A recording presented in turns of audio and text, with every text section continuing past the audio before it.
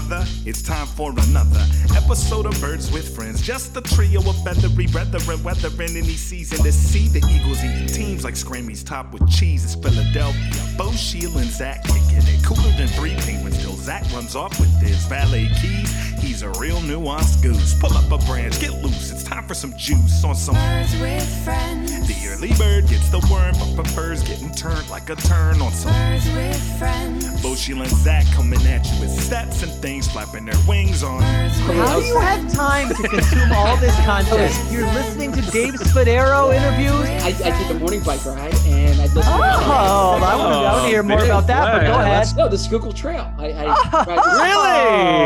Wow. Yeah, that's Hello, everybody, and welcome to Birds with Friends on a Wednesday. We'll call it afternoon. Bo Wolf here, joined by Sheil Kapadia, Zach Berman, and Marissa Morris. Sheil, you are back. Welcome back to the show. Thanks for deeming us worthy of your presence. How you doing? Well, I didn't appreciate your barbs. I listened to the post game pod. The guidelines were in place. I thought everything was clear. It was Jalen Hurts, 11.5 snaps or more touchdowns than Carson Wentz. It's out there on Twitter for thousands to see. If one of those two things happened, I was ready to come on the pod. If they didn't happen, then I wasn't coming on the pod.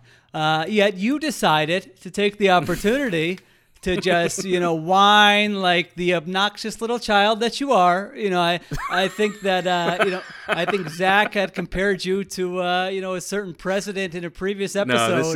No, whining. This comparison is offensive. Whining. That's the one thing that I object to. Whining about a result, even though the rules are in place, sounds like, somebody else, somebody else I know. I'm just saying, all I was saying is, I wasn't saying you were. And then, you try to push and oh, you dropped that post game and you have to come on the pod. No excuse. You're not my boss. You think you have any influence on me? I don't think so. So I don't. Well, it's clear I have no influence on you. I don't have to explain myself to you. So it was a pathetic, petty act by you. Zach and Marissa, great job on the pod. Really enjoyed listening.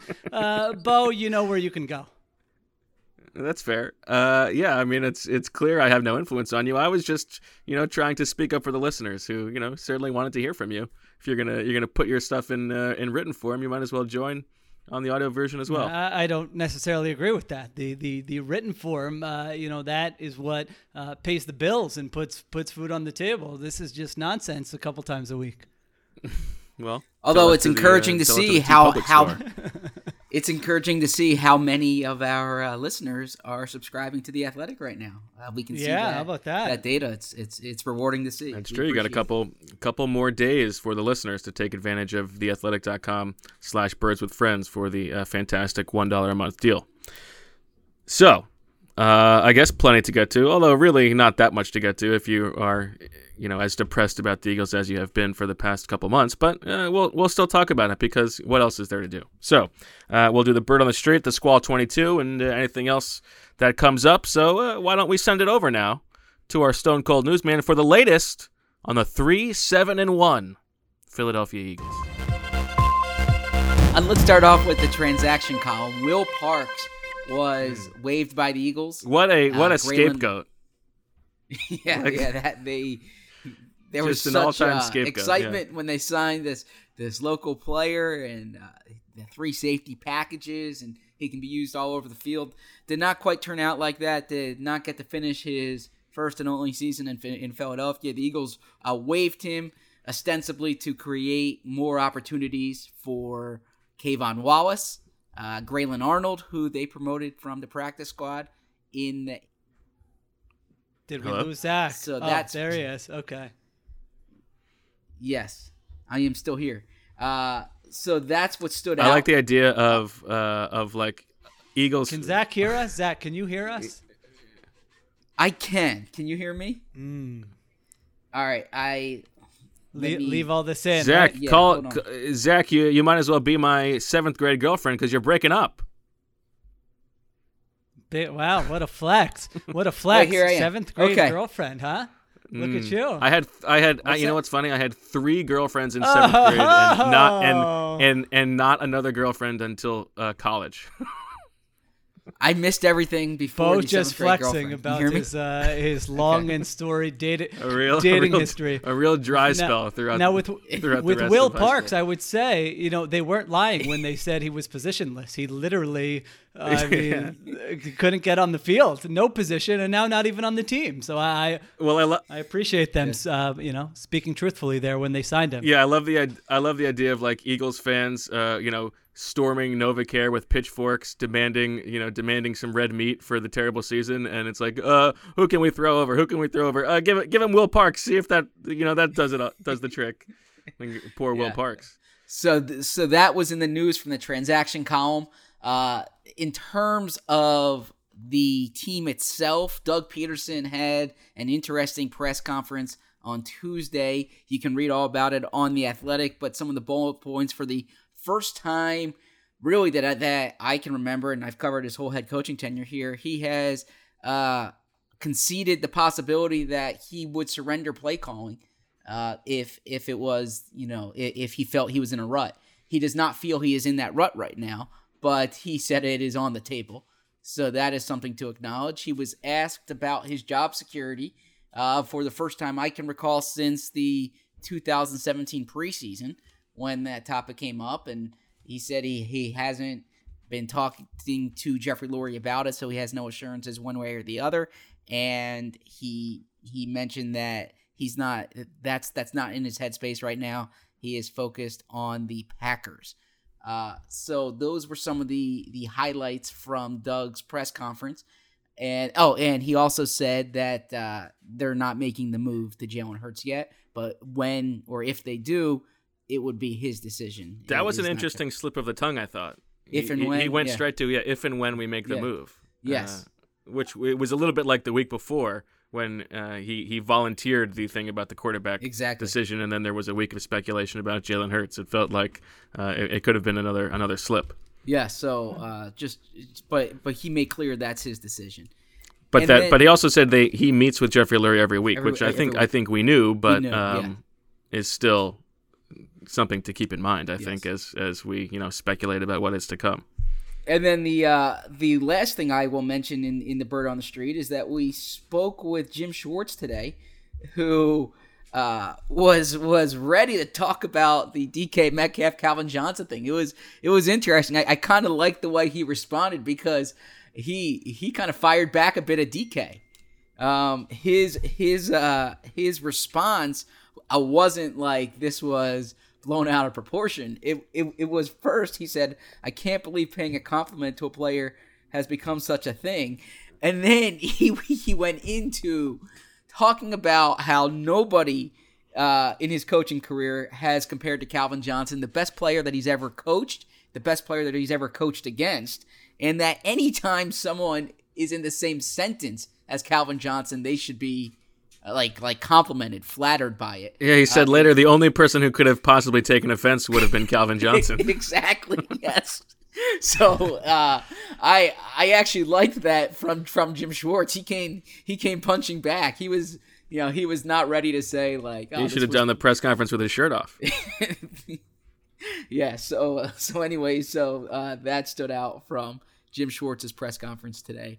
And I'm curious to hear Shields' thoughts on the game. Well, I think if it were reversed and like DK Metcalf was an Eagle and he was doing this against like an opposing defensive coordinator, we would probably be saying it's this is fantastic. He's just like looking for something. I think it is fantastic. Yeah. So totally. I think DK Metcalf knew exactly what was happening, but professional athletes can be sort of nuts with this kind of thing, and so he's like, all right, I'll take it how I want to take it. And now with Jim Schwartz firing back, I feel like Metcalf's going to go for 200 every time he plays Jim Schwartz over the next however many years Jim Schwartz coaches. So it was a funny, strange sort of controversy there. DK, you are. I coached Ifeanyi Moma back in 2015, and you're as close as they come. Well, what was funny? I don't think DK Metcalf knew who Jim Schwartz was, because did you see? I mean, he was like, you said a defensive coach. Yeah. And then they said, was it Jim Schwartz? And he said, yeah. Oh, okay. Yeah. I thought he was like some random dude in a Eagles jacket is coming up telling me how he coached Calvin Johnson. Like, I care. I'm trying to get ready for this game. That's sort of how I read it. But Jim Schwartz likes doing this. Remember, what did he say to Baker? Didn't he say something to Baker Mayfield back in the day? Yeah. Oh, yeah. He likes the way he that plays was a bad. or something like that was yeah. a bad take. You know, I was duped too Tells after you about that his year. Yeah. talent identification. So anyway, that was funny. Well, let me ask you about the play calling, Zach. Do you think that is something that we are going to see here? Well, I it's on the table, like Doug said. I certainly don't think it is immediate here, but I do think that is a more likely option than, or that would happen before they bench. Who is calling play? Who would he be giving? What, are you gonna get Skangs in there? Well, there's no shortage of options of people who have called plays, but I think 5 guys he could. Yeah, but I think Deuce Staley is the one who maybe, like, the organization wouldn't mind seeing him call plays, and I actually think it would be Press Taylor. It probably would be Press Taylor. He's never done that in his career, I believe. Correct? Yeah. No. Yeah, he has not. It would be funny if they just gave it to Marty. That's not. I don't think that's off the table. I don't think it's off the table either. And that's what they. I mean, all they do at every other position is give the job to someone who's done it before. So they might as well do the same with the play caller. So Torrey Smith chimed in on Twitter yesterday when it came up that Doug might, I guess, might cede the play calling. He put out Deuce's name there. So, all right, that would be a nice twist. I would be in for that. See what he's got. Give him a chance. Yeah. But it's something I think that would be almost unfair to Deuce, because I mean, I'm happy for him to get the shot, but it's not. He didn't design this offense. It's not his fault. Here's the suckiest offense of the last 20 years. Go have at it. This will really boost your stock. Right. I don't want him to be judged on calling plays from a terrible. He should refuse to do it. Or he should do the JP. He should have Jason Peters tell Jeffrey Lurie that Deuce is only going to call plays if he gets a raise, but JP has to be the messenger. Or if he gets to become the head coach after the year. Yeah. Right. But it's not hyperbole to say, and I'm saying this for our listeners, you guys know this, the topic of play calling with Doug is sacred almost.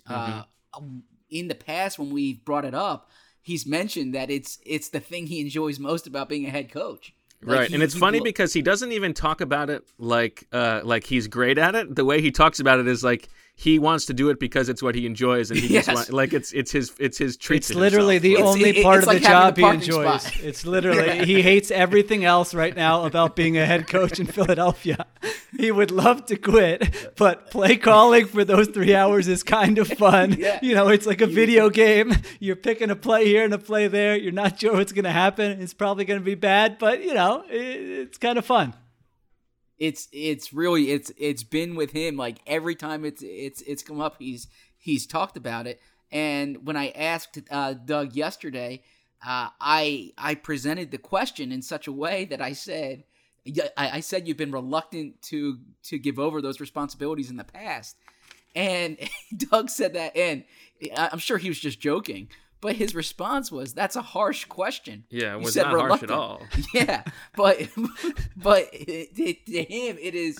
I really think the concept of him not calling plays is like such an affront to what he stands for. Yeah, I don't really think that's the answer. I mean, they can try whatever they want. You do these things when you're terrible. You do the players only meeting. You quote unquote simplify. You give up play calling. The plays at their disposal are what they are. And certainly I don't think he's doing a good job. He has done a good job in the past of calling plays. So that would shock me if they had a different play caller and all of a sudden it fixed even the slightest of the offensive issues. So I want to do a turkeys to the kingdom here on the 7 options from Shields' article, which were the Eagles do nothing. They sort of clip Doug's wings, keep him around, but bring in a different play caller. This is after the season. This is after the season. Yes, because I don't believe they're going to do anything during the season. Right.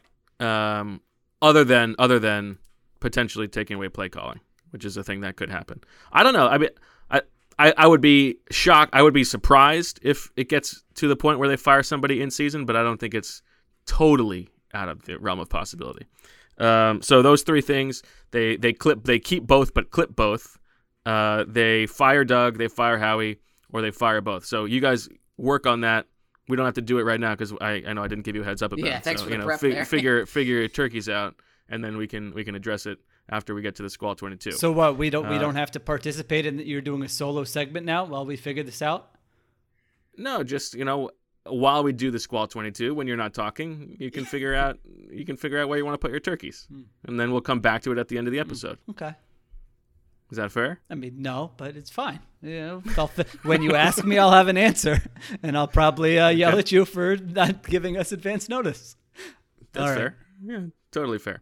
All right. Anything else from the the latest news and notes on the? Well, what do you think about the notion that I know you guys kind of touched on this in the piece you wrote. The notion that Doug isn't exactly like, oh my gosh, I need to do everything I can to keep this job right now.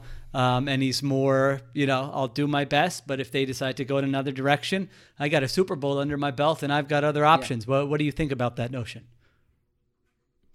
Well, I did think it was hard not to take the replica Lombardi trophy in the background of his Zoom call on Monday as signal. Hasn't he always had that though, or no? Yeah, but he hasn't given a press conference from his home in a while. Oh. Yeah, but that was because of the NFL rules. So I don't think that was a signal. They were not allowed in the office yesterday. I think it was not unintentional. Okay. I mean, maybe that's just his general background, but you might as well take that flex. I think it's possible. I mean, you can sense the frustration from Doug, and it's hard to blame him for being frustrated. Starting with at the beginning of the offseason, he gets overtaken on what he wants to do with his own coaching staff. So, if he were frustrated, I think you could certainly understand it. And if there is a sense that he could get another job right away, and there are going to be jobs out there where he doesn't have to deal with, infighting with the front office, if that is what is happening, and maybe he has a quarterback who's not broken, I don't think it would be crazy for him to be, not clinging to the job with every last breath of life.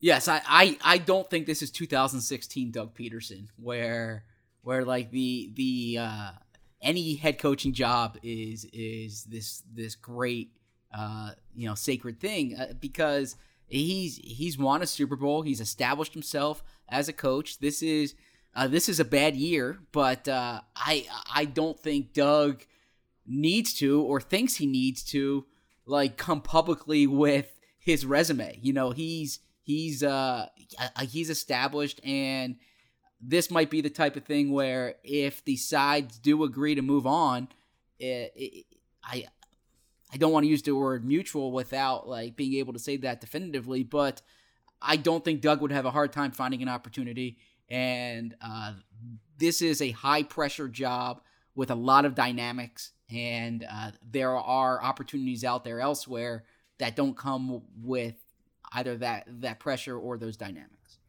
Well, I think we've discussed the name Bob Lamont previously on the podcast, but for those who don't know, This is the most powerful coaching agent, one of the most probably powerful behind the scenes guys in the NFL, not only coaches, but general managers, coordinators. I mean, he, reps assistants, and then they sort of move up the ranks, and he sort of places them on different teams. And so he has a lot of influence. This is Doug Peterson's agent. This is Howie Roseman's agent. But so the point is with Peterson, this is an agent who would probably be able to tell him his chances, or what destinations might be open, what teams might be interested, with a lot of those back channel conversations that have already been taking place this year between owners and general managers even, and coaching agents.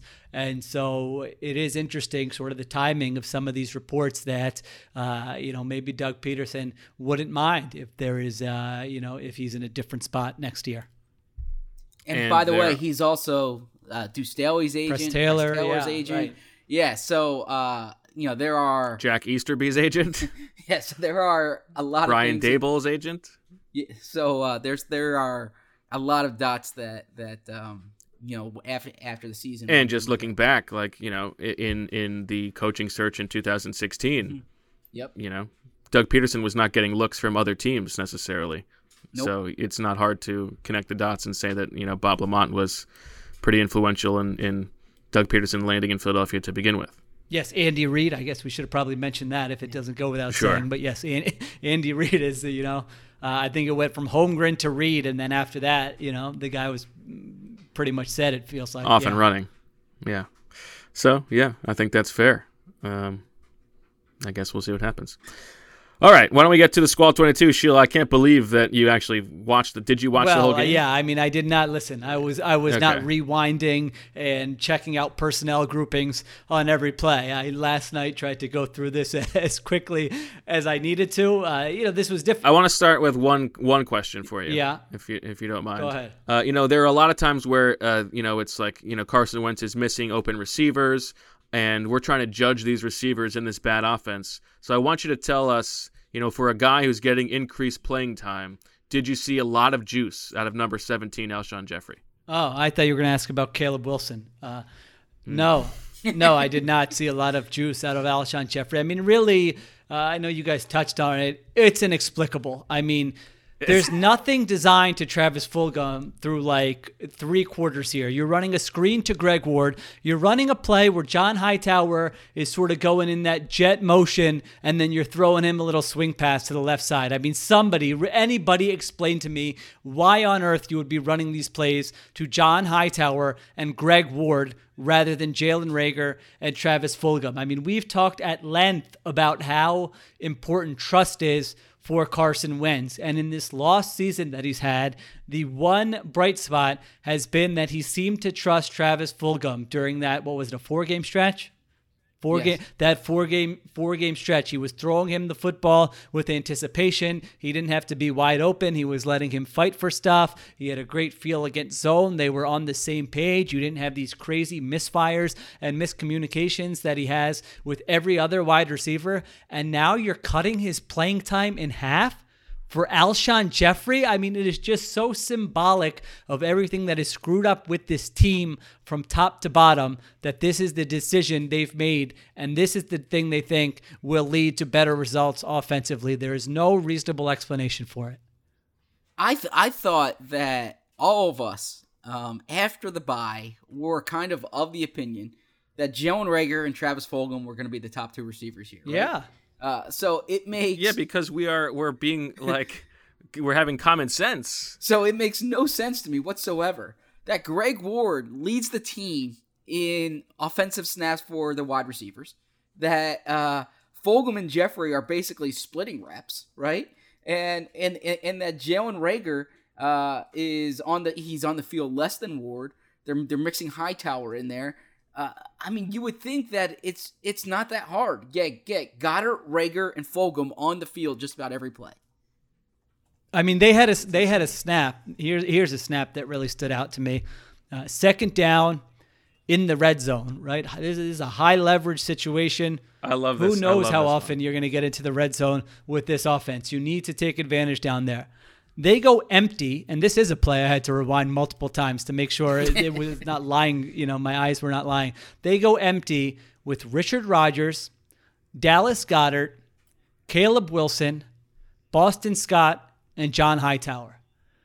You know what? You think Bobby Wagner and Jamal? You think they might have had peed their pants over that one when they saw the lineup there? They were so scared. I mean, imagine playing like the Chiefs one week and then playing the Eagles with this group out there in empty in the red zone the next week. And it was, you know what else? It was second and 9. I'm pretty sure. So it's not even like you're faking, a short yardage run. There's absolutely nothing. To it. Anytime you can go 13 personnel when Zach Ertz is injured, you 13 personnel with John Hightower. 13 Like, personnel with John Hightower. You have. And without Miles Sanders, right? You have Miles Sanders, Travis Fulgham, and Jalen Reagor all on the sideline for that snap in the red zone. I mean, really, that tells you all you need to know about how confused Doug Peterson and this offensive coaching staff is right now.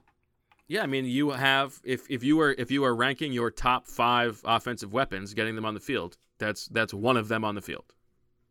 Incredible. Goddard. I mean, Yes. really, how? unless you're talking about Rodgers. I know we have a hardcore Yeah, that's true. Dick Rod, the Pro Bowl. Go for the Pro Bowl. We have a baby. hardcore audience, but really, how many people watch that game and go, "Who the hell is 83 on the field right now?" It had to be insane. a pretty significant percentage of the viewing audience there, even like legitimate Eagles fans. I mean, and look, I like Greg Ward. He's a good story. He works hard, but like this idea that they drafted Jalen Reagor in the first round. He doesn't return punts right now because they trust Greg Ward more than him. Greg Ward's playing on the field more than him. It completely baffles me. I mean, Greg Ward is a great story, a great guy to root for, and in terms of a top 3 receiver on an NFL team, he's one of the worst. Correct. I mean, he's not a good player. Just in terms of top 3 receivers. I mean, he's fine, but he's fine. He's like what he's bringing to the table is basically Jason Witten at the end of his career. That's the kind of you like no yards after the catch and working the first 6 yards of the field. That's what you're getting. I mean, I think it's more like Jason Avant. No, he's not. He's nowhere near that good. I know. That's why I said toward the end of the career, not yes. Like I think like the Chip Kelly era, Jason Avant, where third down, he'll if it's 3rd and 4, he'll at least you hope he'd be in the right spot and he can catch the ball. Are you giving me if it's 3rd and 4 he'll get you 4, if it's 3rd and 9 he'll get you 4? Yeah, I always like that expression. That was the Leonard Fournette expression. Yeah, basically, he had 1 catch for 3 yards. I think that's a good description of him.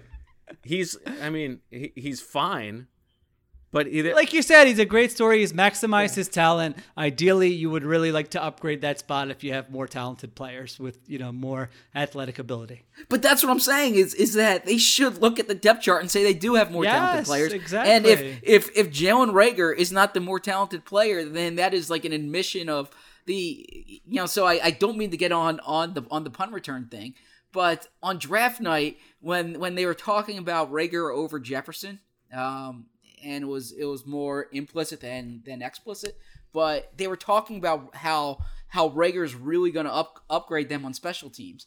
And then here we are, it's week 12, and we're asked why Reagor's not out there, and the conversation is, well, he has a big workload on offense. He played less than Greg Ward on offense, by the way, and that that they wanted to get him out there, but it has to be like a certain opportunity, which basically means like they don't trust him in punts that are backed up, right? So I just don't get it with everything that's going on with the other rookie receivers and what the season's going. Have Reagor out there all the time. Do everything you can to maximize him. It confounds me. He's 19th among rookie wide receivers in receiving yards. He has 55 more yards than John Hightower. Not great. I'm sorry. I'm trying to look at these Greg Ward numbers, and they are not good. We don't need to. Yeah, I don't think we need to spend time crushing Greg Ward. Yeah, Everyone He's got like 40-something catches, and 6 of them are for 10 yards or more. At least he tries. At least he's of course. He's the least of their issue. Exactly. It's the coaches deserve to get crushed. Well, and it's the offense too. Not, I mean, not I'm sure Ward. he could catch the ball for 15 yards if he was asked to run past 10 yards down the field. So anyway, whatever. What else? All right, what else? Really, who cares? I mean, how bad is Carson Wentz? Wentz, it's the same issues, really, over and over again. I mean, so uncomfortable, so unsure of himself. I mean, there was a play, I forget if it was Rodgers or Goddard, where it's obviously his first read. The guy's wide open. He's looking right at him, and he doesn't trust himself to throw the ball. And then he scrambles and throws incomplete to Miles Sanders. And those plays just show up week after week. Now, I will say in this game, in the past, I've sort of said that the offensive line issues have been overblown. He was under pretty consistent pressure in this game for sure. And also, they were creating a lot of separation against, man coverage. This was not a game where there were guys a lot of guys wide open or a lot of missed opportunities. Where there's some, sure, but there were just like issues all over the place. His accuracy continues to certainly be all over the place. And so, I mean, I have zero hope that he's going to get this turned around this year. You know, we're going into week 13, and the issues you see are not like, I don't know, they don't seem like quick fixes. They seem like a sort of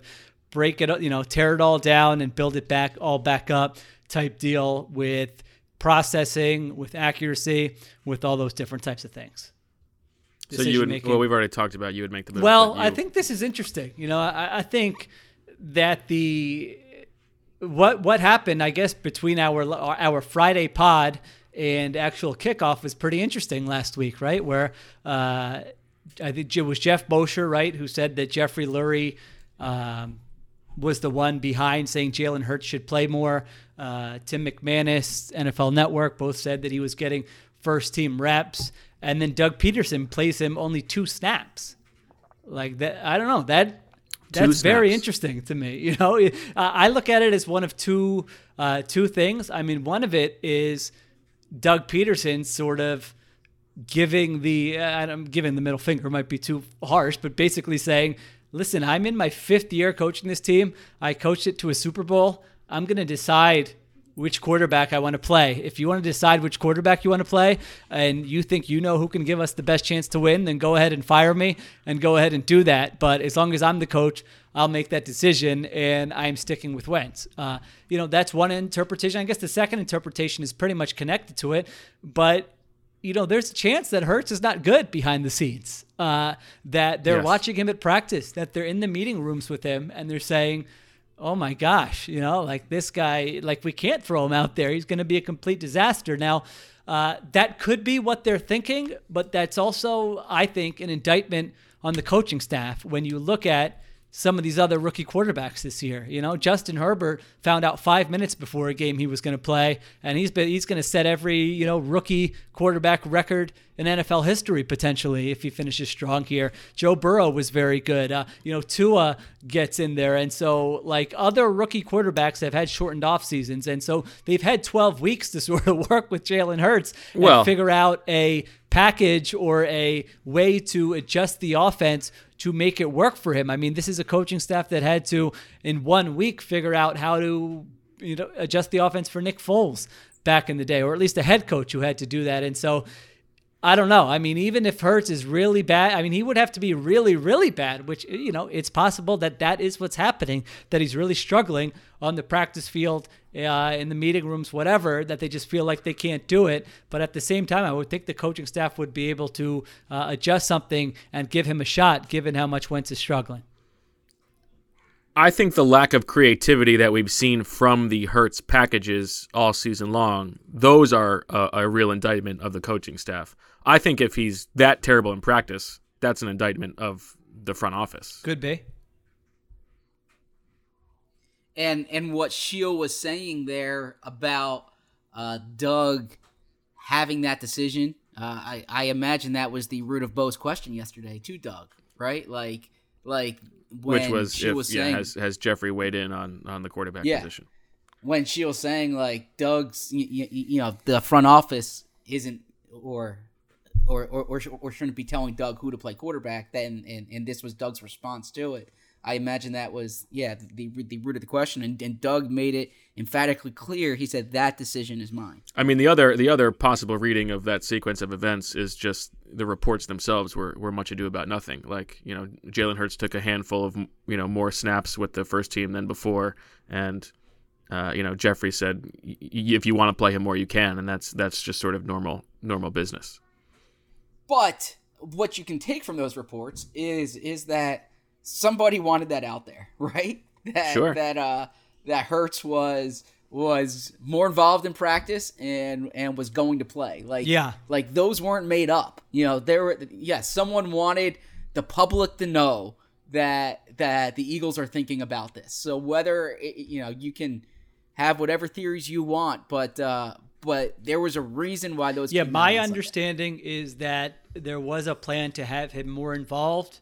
But I am not clear, or I don't think that the plan was to sort of have him replace Carson Wentz. Now, I don't know. That's just sort of, what.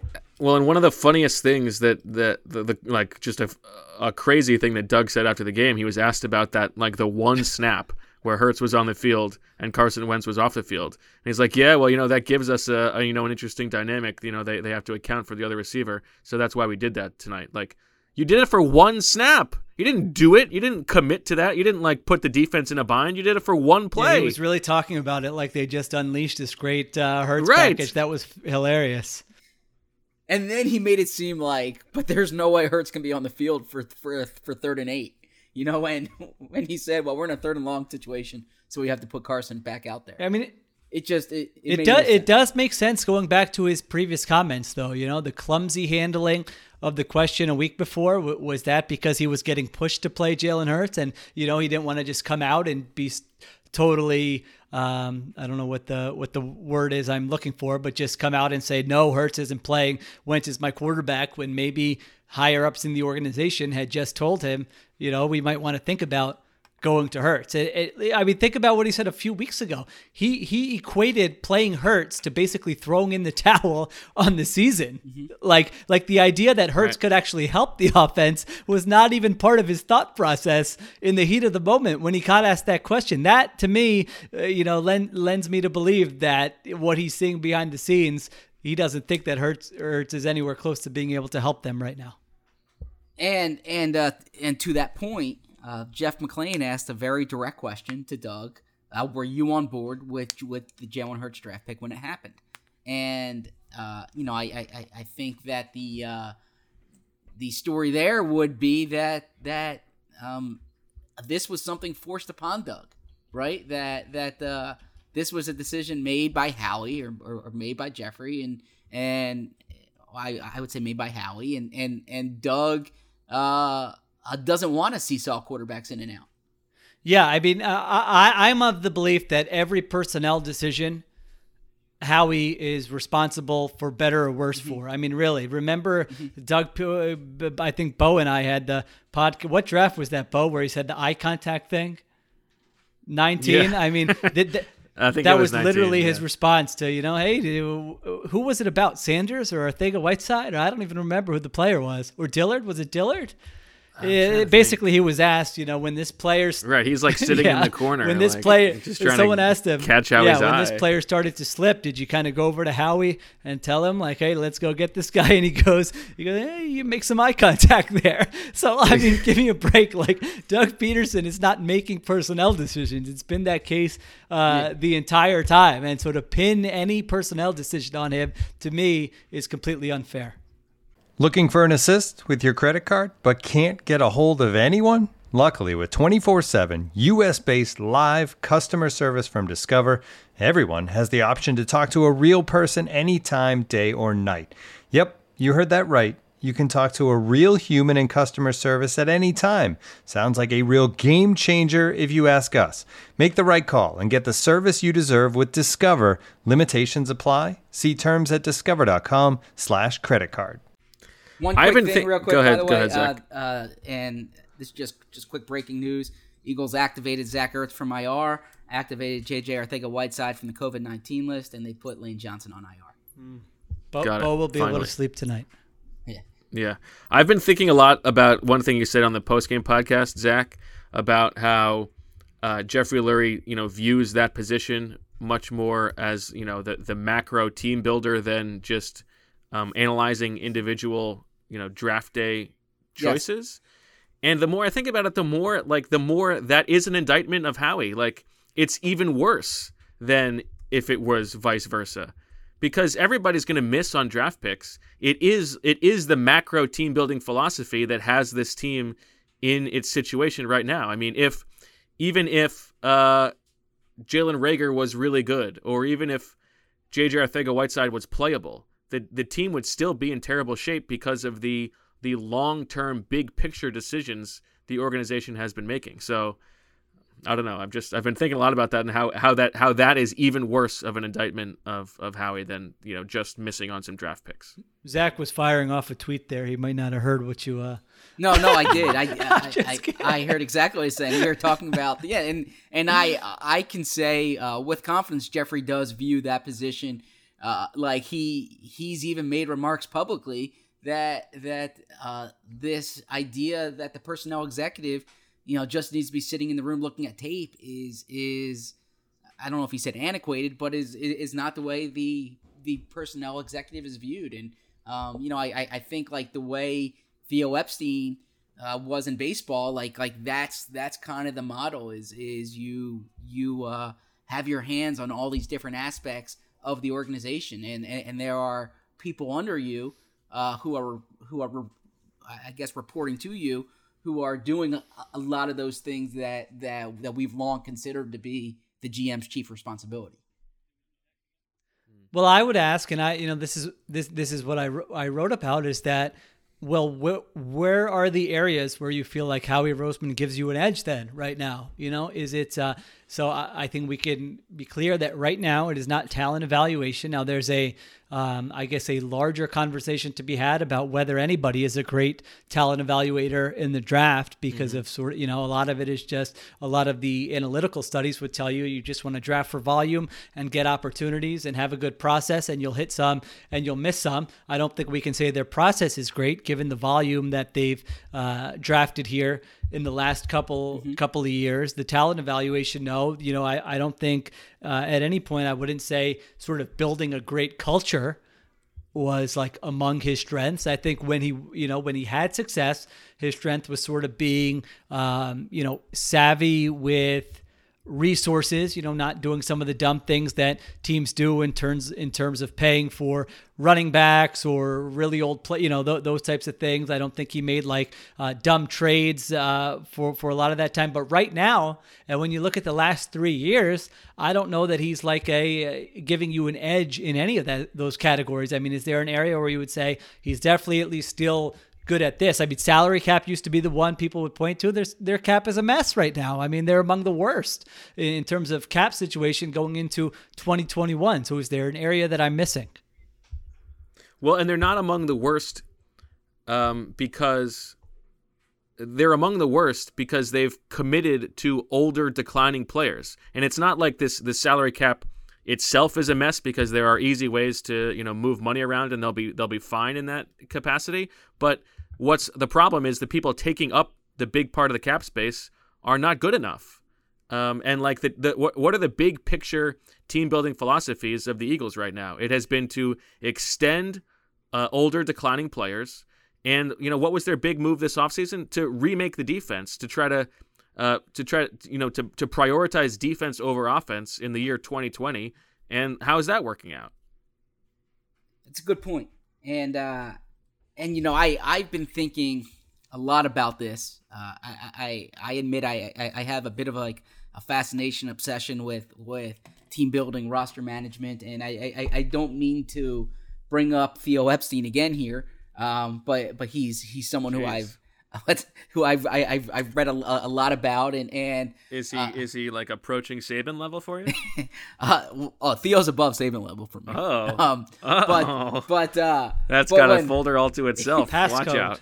But when Theo stepped down, when Theo stepped down, he had a statement that I thought was really like well said, and I thought about it in relation to Howie, where he said, if you look at my track record in Boston and then here, the first 6 years or so, we did some pretty epic things, and then the last couple years weren't as impressive. Maybe what that tells me is I think I'm great at and really enjoy building and transformation and triumphing, and maybe not as good and not as motivated by maintenance. Now that's obviously not apples to apples with Howie, but what I mean is that from a roster building perspective, there's different phases. There's the building of it, and there's the maintaining of it. And I think that Howie, from a strategical perspective, might be much better at the building of it than the maintaining of it. Am I still here? Yeah, and there are all kinds of psychological reasons why that makes sense, because once you do the building and you do a good job at the building, of course you're going to overvalue the players who helped you get there. Like, you're going to have some of that sentimentality. And maintaining is hard. So exactly. I mean, it's sense. also I think it's true. The principles that it takes to build are a lot different than some of the principles that it takes to maintain. And when you talk about the strategy as Bo did a great job writing about getting from 13 to 2, right? Or finding some of those undervalued assets. That's a lot different than what it takes to either move on from Super Bowl players or do well when you're drafting later or have a dearth of draft. That sounds like a great story or column idea, I feel like. Nobody's interested. Also, all right, nobody's interested. It's all I am very interconnected. Yeah. It's all interconnected. It's all all of that stuff is harder if you have misidentified the quarterback. Yeah, no, I mean, I definitely agree with that is a great point by Zach, that his strength is probably you're in a bad situation. How do you tear it down and get yourself going in the right direction? And listen, he is the only GM who built a Super Bowl team in the history of this franchise. And so no one can ever take that away from him, but it's a matter of this team, where it is right now and where it wants to go forward. Does he give you an edge? If you're the Jacksonville Jaguars, maybe, and where they are, maybe they would say, wow, we would take him and take Howie Roseman in a second. We've seen him build from where we are right now into at least a respectable team and eventually a Super Bowl contender. But if you're Jeffrey Lurie and where you are right now, it might be a different evaluation. Yeah, it's the same. It's just because it's possible these guys might not be right for this current situation doesn't mean they're bad. Correct. Yeah. Same. Yeah. We could have the same conversation about Doug Peterson. Exactly. I had one quick Squall 22 question for Shield but because the conversation turned more philosophical there. The Darius Slay question. How did you think Darius Slay played? And Schwartz spoke a lot about it today. That when they play the Seahawks, they have an idea how to play that team, and they need Darius one-on-one. Yeah, I mean, I think it was mostly. I mean, I didn't chart the coverage snaps, but I would guess it was mostly cover one, where it was just single high safety with and you're playing man coverage, and it was Slay matched up with Metcalf. I mean. Watching it wasn't like some of the games last year where you're just like, this corner is getting cooked on every play and has no chance. It was not that. But at the end of the day, when the guy has a career day receiving and you are supposed to be a number one corner and the team gave up multiple draft picks for you and is paying you what they're paying you, that's got to be considered a bad day. There's no doubt about it. And so, this goes back, to me, it just goes back to the team building thing, which, Bo wrote about this in the day after, but I don't know. It's like Jalen Ramsey. And then who else is like that? Who right now you would say, all right, this corner, lock him on to DK Metcalf for a game and they're going to shut him down. I mean, the list might be Jalen Ramsey. Maybe I forget what. No, he had a good day. Against he did. Gilmore, okay, all right. So there you go. Yeah. I mean, Gilmore would be another guy in that. Tre'Davious White. I don't know if they played. Yeah, they did play. Now the Bills don't play nearly as much. They aren't going to play the percentage of man coverage that the Eagles did, so it's a little bit different. But yeah, I mean, just that is really hard to find. Jalen Ramsey type corner, and Darius Slay is not a Jalen Ramsey type corner. I wrote about this when they made the trade. I mean, look at the numbers last year. Every team that had what they felt like was a stud wide receiver, they did not shy away from Darius Slay. He does not take away half the field. Now, again, having said that, he's played well this year. There's no doubt about it. Again, this is probably going to be the best version of him you're going to get. He's going to be 30 going into next year. And so he was among the reasons they lost. But like if they would have had a plan to double team DK Metcalf, then we're probably talking about a Tyler Lockett 150-yard game. So I don't have an issue with Jim Schwartz's approach to this game. Yeah, I agree. I don't think it was an approach issue. It was just you hope that one-on-one he's going to do better than 10 for 177. Yeah, I'm just curious, and we talked about this after the game. Slay has played real well, obviously, the first half of the season, but these receivers who are the top receivers, they're coming in the second half of the season. He really hasn't had. I mean, Terry McLaurin's a good player. Amari Cooper's a good player, but their quarterback he gave up a big catch at the end of the Browns game, right? But you look at Devontae Adams this week. They have DeAndre Hopkins in a few weeks, Michael Thomas is used a little differently, but when you talk about Slay being able to go into the slot, like this stretch here are the type of receivers who you got Slay to go against. And if Devontae Adams goes off this week, you can't just say, well, this is a good player and it's one-on-one, Slay hung tough. Like, you need Slay to win these matchups for you. Now, big picture, two things. One, it is an indictment of the team building because Slay's been good. The defensive line has been good, which is what they were banking on, and the defense overall has not gotten any better. It's basically at the same level. So I have a thought about this, and I alluded to this when in this morning's column when or the email back and forth when I was saying I expected them to play more three safety and use that positionless thing. They've played more base defense than any year I can remember. They're around 40%, and especially these past few weeks, I mean, they've been closer to 50% there. I would need to look that up, but that's who they're playing. But my point is this: like, I think teams. I don't think it's coincidence. I think teams want their linebackers on the field. I think that's true, but it's also that like the Giants and the Browns play multiple tight end sets. I'm pretty sure 49ers, like 1 and 2 in Rams. The league. Yeah, I mean, you would. Right. It's a good question. I think it's one you would actually have to look and say, all right, when these teams are in their, whether it's 2 tight end or 21 personnel, what are the Eagles matching with? Are they playing more of those personnel groupings against the Eagles than other teams? That type of thing. Well, the Giants did do it more in the second matchup than they did in the first, so okay. I do think that was a game plan thing. The Browns, that is their offense, but it's something. It's a great point on Slay. Yeah, let's see how he does here because those are the guys you would need to match up with potentially in a playoff game, right? It's Hopkins and Adams and Michael Thomas. I mean, you're talking about all the playoff teams, DK Metcalf, all the playoff teams. Basically have a number one receiver like this. And so if you're going to invest the resources to get your number one corner, instead of addressing issues on the offensive side of the ball, then it better be worth it. So that will be a fun thing to watch here in the next month. All right, maybe not fun. Fun might be the wrong word there, but right. Something worth watching. Informative, yeah. And the flip side is for just this game, I mean, the defense was still really good. And, giving up 23 points when the offense was as putrid as it was and, continued giving the ball back in bad field position was a really good performance. I would say it was solid. I thought you were putting them in like the 85 Bears category in the post game. I thought you were going to, really, because like yeah, but like we've seen nothing from the team all year long. I know, like, it's fair. Can you understand me like reacting to a little bit of they have a 4th and 1 like crazy play call, which the Eagles get credit for stopping, but like if that scores, then you're giving up 30 points.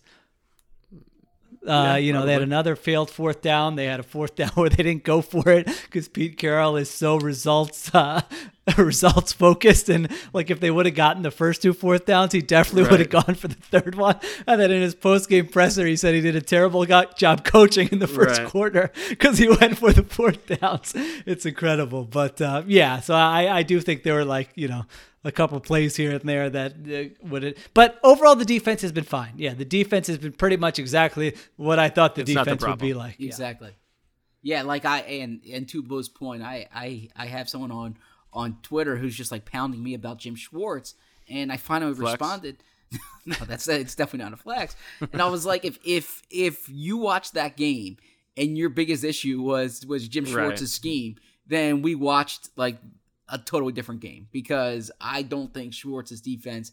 I mean, there have been times this year where Schwartz's defense was the problem. I don't think that was the problem against Seattle, and I don't think that's the reason they're 3-7. It's really at the point, and it's a big picture discussion that we've had before, but I'll flex as I was writing my national stuff this week, just looking at it and then thinking about it through the Eagles. Like, you either have to have the great play caller or the great quarterback. And, if you have both, then you're the Chiefs.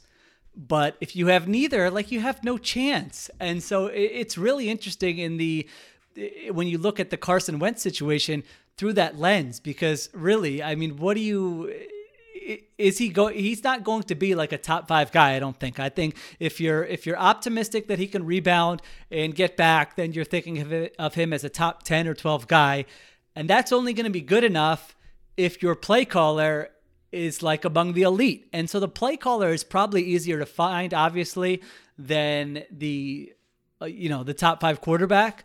And so it's just kind of, I just feel like if you don't have one of those two, you really have no chance. I mean, look at all the best teams. Like, you might catch lightning in a bottle one year, but sustained success, like, you have to have one of the two.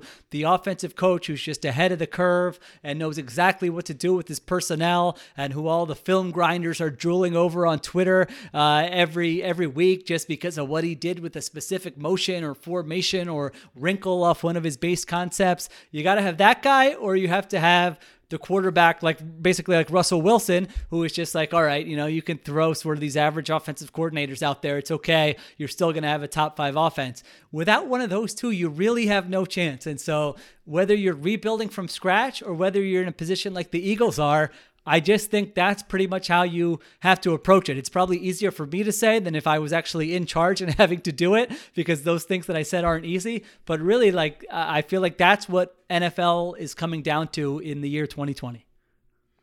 And how do you go about finding one of those two things this offseason?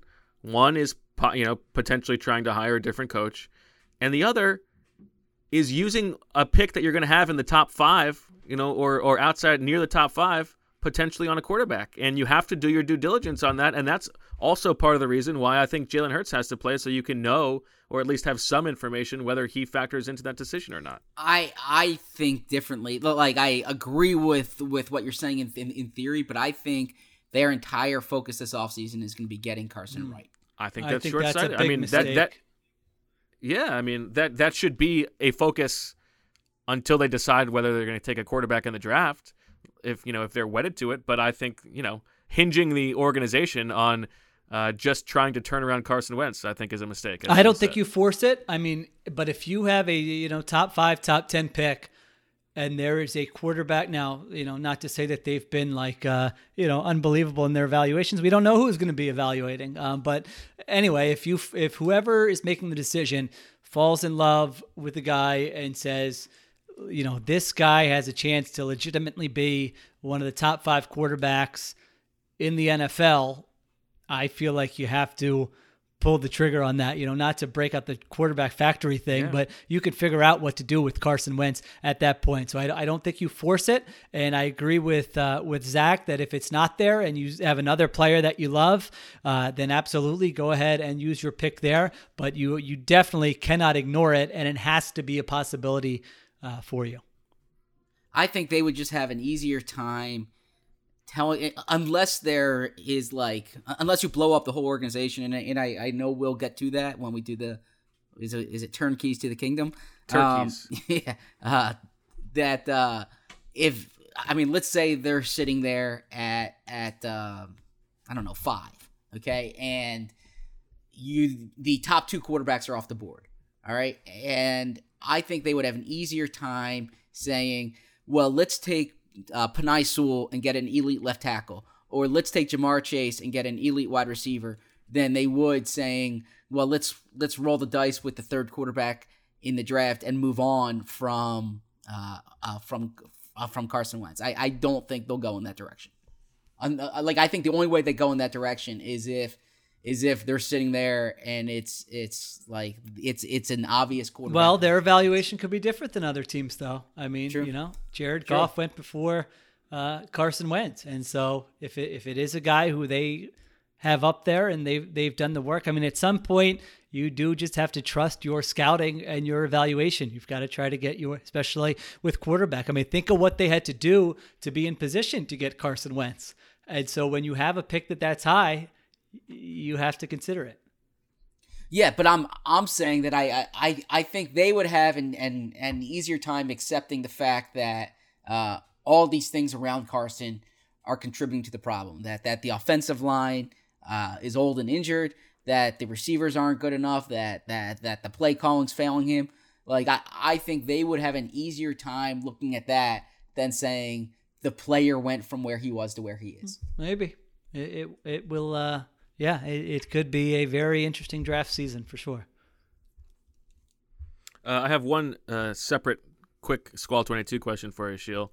On TV, it looked like Jordan Mailata struggled a little bit with just picking up, some blitzers, but he played well when it was just, one-on-one blocking. But Doug sort of threw, him and Pryor and Peters under the bus in saying that it wasn't the quarterback's fault in this game, and also Jalen Reagor.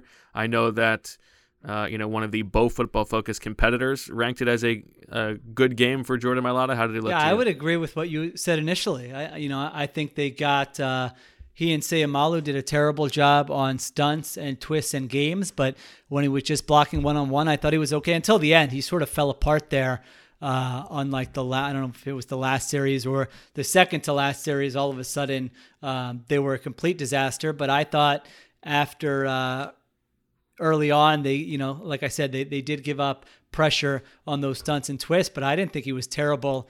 Other than that, I thought Matt Pryor was sort of a disaster the entire game, which everybody saw live and is not really surprising, but I thought he was really their biggest issue in pass protection.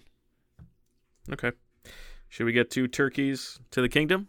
What is Turk? We're Okay. doing that thing. Oh, okay. Yeah, your 7 Oh, right, options. okay. Yeah, your 7 options. Your 7 options that are in your article, which people can now officially read on theathletic.com/Philly. Thank you to all of the Eagles. to all of you who didn't listen to Bo and went ahead and read. I appreciate you. I thought it was a really good column.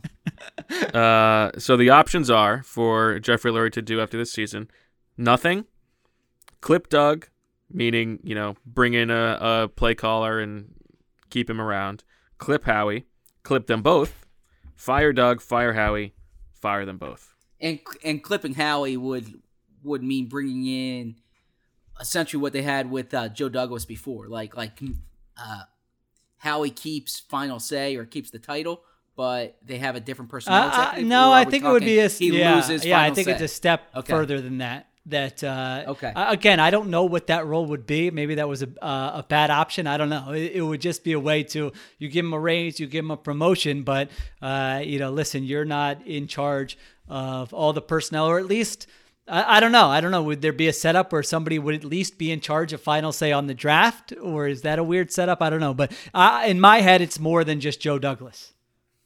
Okay.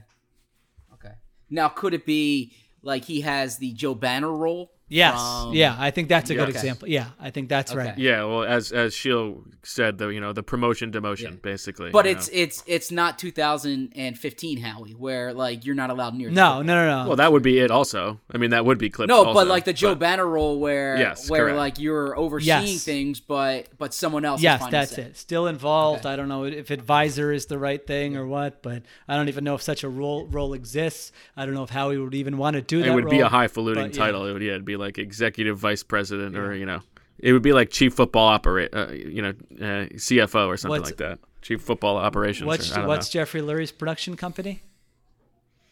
Doesn't he have a what's that? Zach? He Oh, does. Zach doesn't know the name of it. Wow, I'm shocked. I actually watched That his. is an Oh my upset. gosh. I watched his documentary recently. It was really good. All right, it's But, not important. I'll look it up. No, I'm getting it now as we talk. Bo, Okay. why don't Why you don't go we first, start- Bo? Okay. Let's go with the possibility of nothing Play. happening. I have it as It's play Who action. knew? pictures, I yes. definitely did not know that. It's play action pictures, and they have the worst play action offense in the NFL. That's why he wanted Scangarello to come. That's why. It's just the Maybe natural tie-in. Scangarello will be the producer on his next film. Oh my gosh, that's amazing. By the way, the Trading a first round pick for Kyle Shanahan, but just making him in charge of production. the documentary was totally under control, which is kind of like an ominous thing for how the season. all of a sudden, It's just filleting the administration for their handling. they're of winning COVID, all right? these Oscars with Kyle work. Shanahan, and Scangarella's the scapegoat. All right, anyway, play action pictures. Bo, go ahead. I have one turkey on him doing absolutely nothing. What? Really? I'm shocked by that. Okay. What do you have? I don't know. I didn't. I told you I haven't thought about this yet, but I can tell you I'm surprised. I had by zero. Zero? I had zero, but I should probably go on. Oh my god! Like with- I'm gonna be yeah. much higher, but go ahead. Okay. Well, no, we're supposed to go. we're We're gonna give our turkeys. Man, all right. Yeah, Well, give me a second. We don't have any. All Okay. right. All right. Let's see. Okay, All right. I'll just do. I'm guess just we gonna can do have it it. as I go along, and then if I need to tweak it at the end, I will. How about that?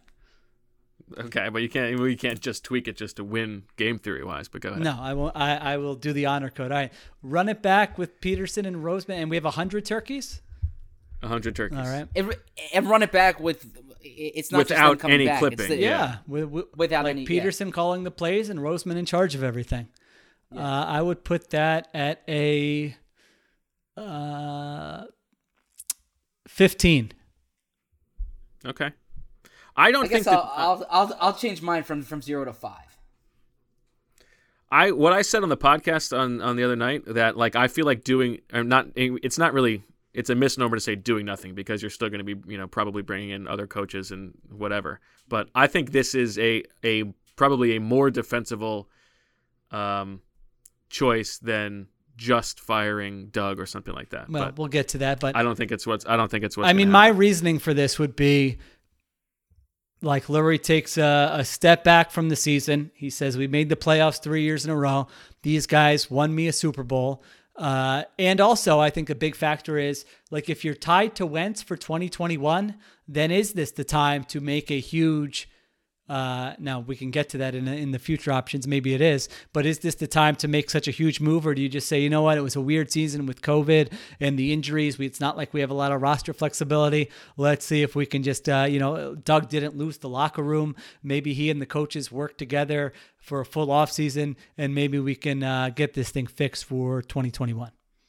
Yeah, I guess when I thought run it back, like I was thinking everything's the same. Yeah, that's what it is. Just say that. No, but like the staff basically, and that it's just making changes to the roster and thinking this was a weird fluky year, and it'll be better next year. I can't imagine Jeffrey just sitting on his hands and saying like there's no problem whatsoever. Okay.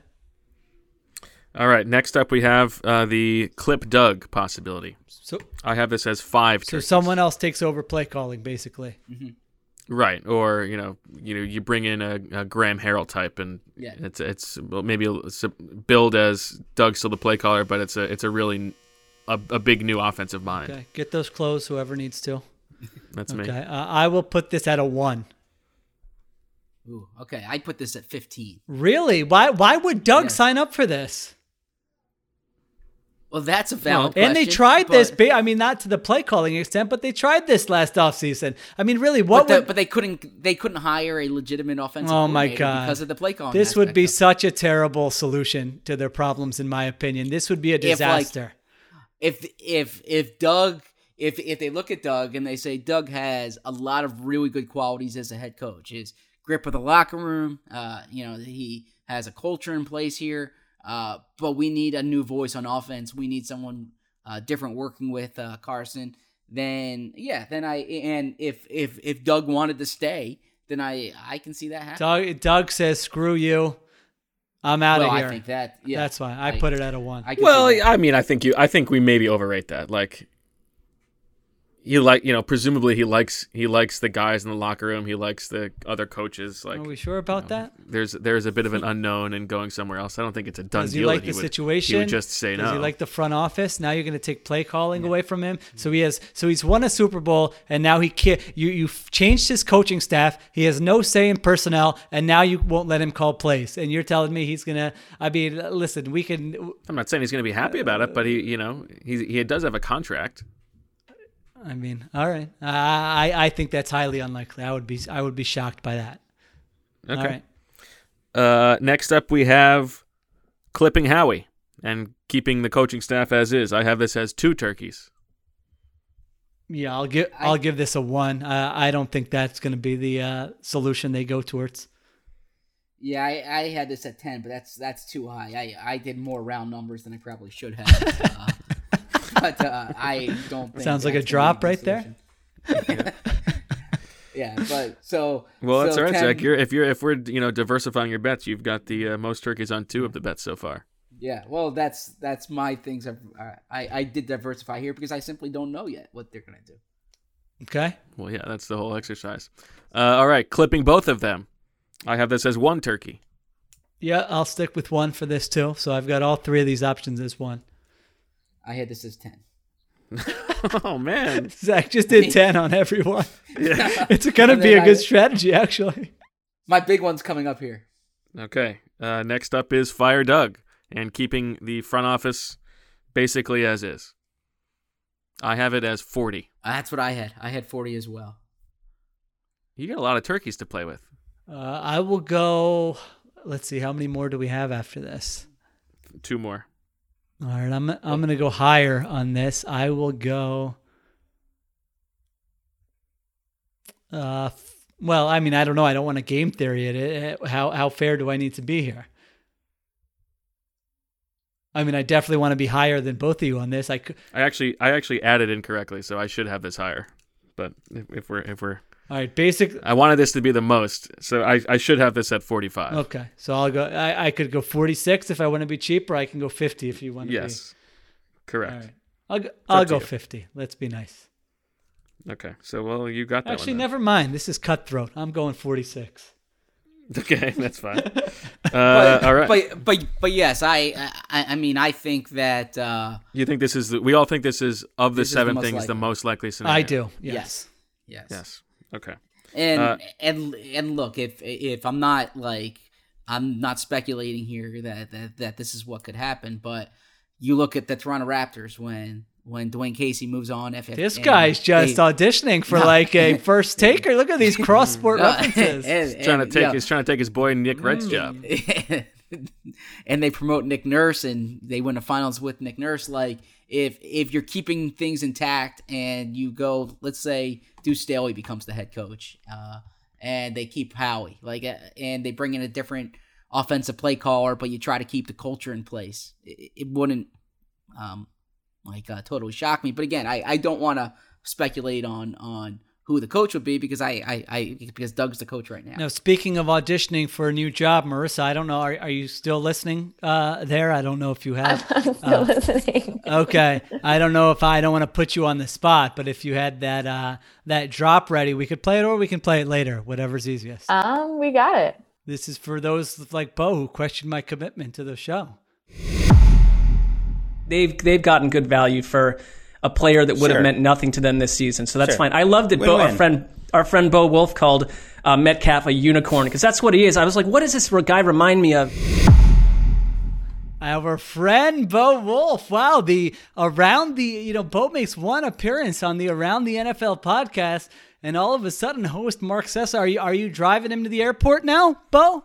Wow, you're digging deep for like a 4-second clip. That's, our friend Bo will highly listen to podcasts, really up there in the ratings. Yeah, well, I'm questioning your commitment. You probably listened to that before you listened to this. Really, they mentioned Bo. I feel like they've mentioned him on 90% of the episodes since he was on there. So, Zach, we could be, it could be me, you, and Marissa in a few weeks. Who knows? It wouldn't surprise me. Okay. All right. I think that would surprise me. All right, what's next? All right, next up is the fire Howie possibility and keep Doug intact. I have this as 3 turkeys. I had this at 5. Yeah, I don't see it happening. 1. This would shock me. Okay, this would really shock me. And then last is the fire both option. I think I'm going to be the highest one here. I have it as 43 turkeys. Yeah, I had it at 15. Okay, because you didn't use any on the run it back one, Bo. That's why I was wondering how you had more than me. Let's see. How many turkeys do I have left here? 46, 61, 62, 63, 64, 65. I have 35 to spend on this one. So it's my second most likely. Now, with the Doug Howie stuff, I think we just have to remember how many people Howie Roseman has outlasted in this organization. Yeah. I mean, Jeffrey Lurie had Joe Banner as his right-hand man, and then he had Howie Roseman as his right-hand man, and Andy Reid came and went, and Joe Banner came and went, and Chip Kelly came and went, and Doug Peterson could potentially come and go. I mean, and there's a number of other, but pretty big names that we could mention there. And so Roseman has really been Lurie's guy. And so, exactly. And so that is the part that is, I know fans are frustrated, and there are probably many listeners who would like them to choose this option. Number 7, I just wonder if Lurie has sort of I don't know if the confidence is the right word, but if would be overwhelmed at the idea of having to undertake a coaching and GM search at the same time in the same offseason without anybody like Howie Roseman to sort of help guide him through that. I mean, they moved Howie Roseman out of football operations. That would have been a very easy time after Chip Kelly to make a clean break and say, I'm hiring a coach and a GM, new regime. They didn't do that. They brought Howie Roseman back. They fired Andy Reid. That even could have been a time where you say, all right, we're starting over here. They did not do that. Howie Roseman had more control and power there. And so it's just sort of hard for me to believe, but not impossible, given the way the season has gone. And, Jeffrey Lurie has the copious notes that he has. Maybe he would be willing to make a move, but that's why I'm a little more hesitant on it. Yeah, I'm sorry. You go, Bo. No, go ahead. Because you're following. Go ahead. Yeah, Shield took the words right out of my mouth and put it much better than I could. That Jeffrey has owned this team for 26 years. He's done this 4 times, 2 times with Joe, 2 times with Howie. If he completely blew this up, he would be essentially going solo, and that's not to say Jeffrey can't do that or doesn't have contacts around the league, but the nature of the search is different when you don't have kind of that person with you. And I think that ideally what they would like is to have that role kind of grow organically. So someone in place just like how he took over for Joe at some point, to have that organic replacement who Jeffrey has that comfort with. For Jeffrey to go in blind, but who's to say that they don't already have that person? What if, we don't know what's going on behind the scenes. It's possible they have a guy that they have identified as being worthy of that, right? It's possible. And that might be where you jump in as well. Like, do you think it's me? Do you think he's going to hire me? No, do you think that you think Jeffrey's listening? He's like, Bo Wolf, that's the guy we need to run in the work. No, well, they're definitely listening. Yeah. Especially to minute 86 here or 76. Yeah. I think we it is easy to lose sight of the fact that it's Jeffrey Lurie's team. Like, he's going to do what he wants to do, and like if it makes him happy to be going through this process with Howie, then it's his right to do that. That's Absolutely. Fine. But I think it's he's loyal to the person until he's not loyal anymore. Like, it's Joe Banner was like a friend of his growing up, good and point. he cut him loose at some point. Like, at some point he's, not to make it personal, like the guy, he's been divorced. He understands that there are times when you have to move on. Like, it's not to make it personal. Wow, what a comparison! That wasn't. I'm just saying, he's lived to see it through on the other side and be happy. Like, it could happen again. Yeah, the Banner point is certainly a good one. Now that one, I think it goes to Zach's point where he felt like he had someone in place to replace him, and maybe he does behind the scenes. I don't know. Yeah, there's not an easy, like, if just looking at the organization or the org chart, there's not like an easy bump up necessarily. I'm available, Jeffrey. Rate, review, subscribe. I thought this was my job. Rate, review, subscribe, but my email is there on my Twitter profile. I wouldn't have to take these barbs from Bo when I fairly miss a podcast, and so I am available. It was their last night game. This was your last chance for a post-game pod, basically. Somehow I'll get over it. Everybody down. Okay. All right. Well, this episode certainly went on longer than anybody anticipated, but I guess you could say that about most episodes. Yes, you can. All right. We'll be back on Friday around 11:30 or so on our live YouTube show. And, of course, remember hold on. Drop in your... Sorry to keep you here. Zach, if you need to go, you can. But I have to announce the winner for the last Pastificios. I counted to 26 as Marissa flexed and told us that was her age during the last episode. And so I counted down 26 reviews. And I think Bo's going to like this commenter. The commenter is Down with Templar. Is the headline by Rashawn Holmes. So thank you, Rashawn, for listening.